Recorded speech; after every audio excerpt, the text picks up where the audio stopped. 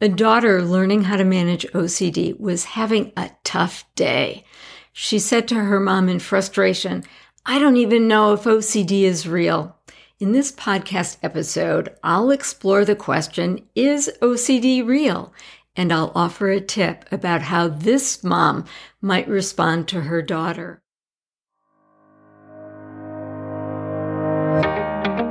Do you have a child learning to manage OCD? Welcome to the OCD Power Parenting Podcast. Here you'll find the tips and tools to help you parent in a way to be a force for healing in your child's life. You'll learn what to say and what to do to help your child evolve into the best versions of themselves and launch your child with OCD into a successful adult life. So let's dive into today's episode. I went to visit a friend who had just moved into a new house. She said, "Vicki, I've got to show you something." She took me up to her bedroom and opened her husband's sock drawer. There I saw perfectly folded pairs of socks fanned in neat rows organized by color. She said, "Is this OCD or what?" Does my friend's husband, Alan, carry the diagnosis of OCD? Well, I don't know. There are many people who live in organized homes who do not have OCD, and there are people with OCD who live in very chaotic homes. OCD is a condition in which a person gets caught in the cycle of obsessions and compulsions. Obsessions are unwanted, intrusive thoughts or images or urges that trigger intensely distressing feelings. Compulsions are the activity that alleviate the pain of those unpleasant feelings. We all have unwanted thoughts. It's part of the human condition. Sometimes those thoughts get stuck in the brain like a song you hum all day. We all have thoughts about the future that cause us to have anxiety. That's part of the human experience too. What if I fail the test or don't get that job or freeze up when I'm making my presentation? And we all have ways of managing anxiety and other unpleasant feelings. Some are healthier than others. You could go out running or meditate or call a friend. Others try numbing their feelings with alcohol or shopping or binge watching Netflix. Does this mean we all have OCD? No. For people with the clinical diagnosis of OCD, their brains get stuck. It's like backing out of the driveway and not being able to shift out of reverse. More importantly, the obsessions and compulsions get in the way of living life. Our kids with OCD can start avoiding situations that trigger obsessions. They can withdraw from friends or stop going to places because they're embarrassed about their compulsions, like rituals around getting in and out of cars. They can invest hours each day to their compulsions. So let's talk about the differences between a more neurotypical brain and a brain wired for OCD. Healthy brains are wired to scan the horizon for danger. One of the first questions the brain asks when it's in a new situation is, am I safe? Am I going to die? If the situation is deemed unsafe, the danger alarm goes off. Without conscious thought, our bodies get ready to spring into action. Our hearts start racing and our breathing gets shallow. Brains wired for OCD have very sensitive danger alarms that are set off by specific categories of unwanted thoughts or images or urges.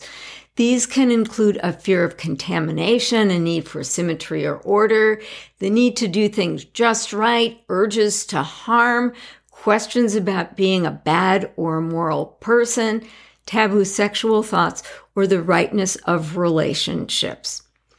We all implement one of 4 responses once the danger alarm goes off: fight, flight, freeze, or fawn. Some creatures choose to fight. They turn and face the aggressor. They say there's nothing more dangerous than a mother bear protecting her cubs. Some creatures choose flight. When people in public places hear gunshots, their natural response is to flee. Sometimes freezing is a creature's best response. This helps you become invisible to the person threatening your life. There's a fourth option that you may not have been taught about in high school biology. That's fawning. In the fawn response, you immediately turn to please the aggressor and avoid conflict. This is the option some kids reach for if they're threatened by a bully. This is often the response our kids use when they try to please their OCD monster. It would be great if our brains could tell the difference between a real circumstance and an illusion, but it does not. If you're afraid of snakes and a friend says, "Look at my plastic snake," you'll have a strong visceral and emotional response, even though you know the snake is plastic. While the words fear and anxiety are used interchangeably, they are not. Fear is a response to a current situation. You see, hear, feel, smell, or taste something that could be dangerous. Anxiety, on the other hand, is a response to a thought that we could be in danger in the future, even though we're not in danger in the present moment. The situation is imagined. The brain cannot tell the difference between something that's imagined and something that's real. If you have a fear of flying, you're white-knuckled on the plane. However, your heart can start to race at the thought of getting on a plane. So, if you were walking back to the car with your child at night and you saw someone approach you wielding a knife, you would experience fear. If you're up at night worried about what the future holds for your child with OCD, you might experience anxiety. The most common unpleasant feeling for our kids with OCD is anxiety. They're not dealing with the here and now. The trigger for the obsessive thought may be here and now, but the consequences are usually in the future. Here's why it's important to distinguish between fear and anxiety. Fear is programmed in our brain. It's helped us to survive. However, anxiety is triggered by a thought, and you get to choose the thought that you believe. Let me give you some examples. When my patients were told that they had an abnormal mammogram, often the first thought is, what if this is cancer? What if I die? Now imagine that you believe that thinking bad numbers or accidentally cheating on a test could cause someone you love to have cancer. These thoughts or urges or images can lead to high levels of anxiety, so they engage in these compulsions to bring their anxiety back down to baseline. Now, let me just be clear. A little anxiety is good. It gets us out of bed in the morning. However, at a certain point, adding more anxiety impairs performance. Now, there are many examples that illustrate the idea that more of a good thing is not always better. In fact, it can be dangerous. When I was in college, I was the eyes for a blind graduate student in experimental physics named Kent Cullors. If you saw the movie Contact, you were introduced to him. I once asked him how he lost his vision. He told me he was born prematurely in the 1950s. At that time, preemies had a very high risk of dying. Pediatricians knew that the babies who were given oxygen had a better chance of survival. Well, if a little is good, more must be better, they thought. So Kent was placed in an incubator with 100% oxygen. It turns out that this level of oxygen kills retinal cells. If you've ever undergone a surgical procedure, you know that the right dose of opioids helps you recover. However, when those same opioids are stolen and sold on the street, overdoses can be fatal. Our kids with OCD can go to 10 out of 10 anxiety in nanoseconds. This can be excruciating. My son says it's like having a heart attack. Now, when you have a headache or a toothache, you just want to make it stop. You might take aspirin or take time off of work to see a dentist. Again, that's a normal part of the human experience to want pain to stop. You have ways of calming yourself when you have fear or anxiety. You might take a deep breath. You might go online and do some research. You might reach out to a friend or pray. Compulsions are the activities that bring anxiety or fear back to baseline and restore equilibrium.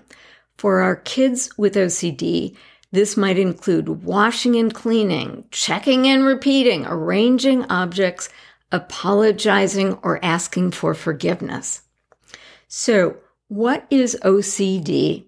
It's a cycle of obsessions and compulsions that get in the way of living. People with OCD might avoid activities that trigger obsessions. They can invest hours each day performing compulsions. They might experience the collateral damage of shame and embarrassment and have the sense that they're in it alone.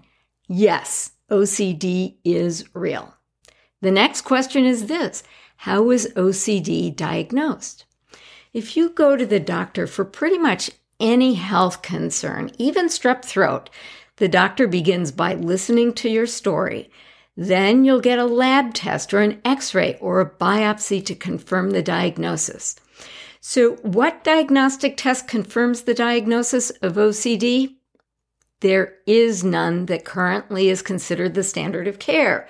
Right now, most people get the diagnosis of OCD on the basis of a history, and history is a crude diagnostic tool. It's easy to understand how and why kids would believe that they're just like anyone else who has unwanted thoughts or superstitions or rituals to make things go in their direction. My own son was diagnosed with OCD on the basis of an imaging study of his brain.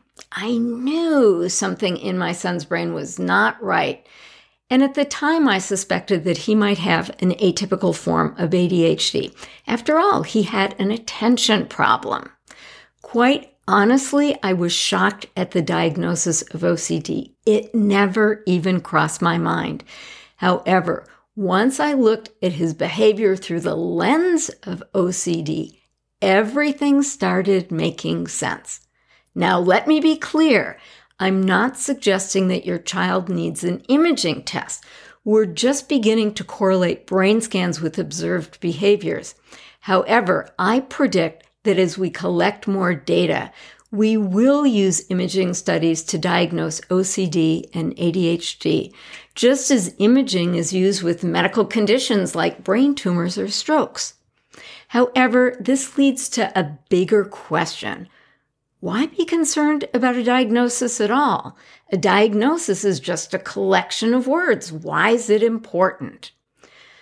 Well, first, a diagnosis helps you understand why certain things are happening. Once my son got the diagnosis, things started making sense.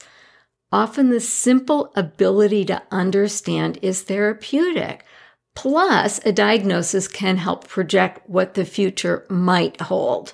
Second, a diagnosis guides treatment. Heartburn is treated differently if it's caused by acid reflux in the esophagus rather than insufficient oxygen flow to the heart. Third, you can get to the results you want more quickly, whether it's being cancer-free or getting rid of the pain of reflux. Once your child has the diagnosis of OCD, it's much easier to find the right help to put them in a situation in which OCD no longer holds them hostage. So let's get back to our initial question.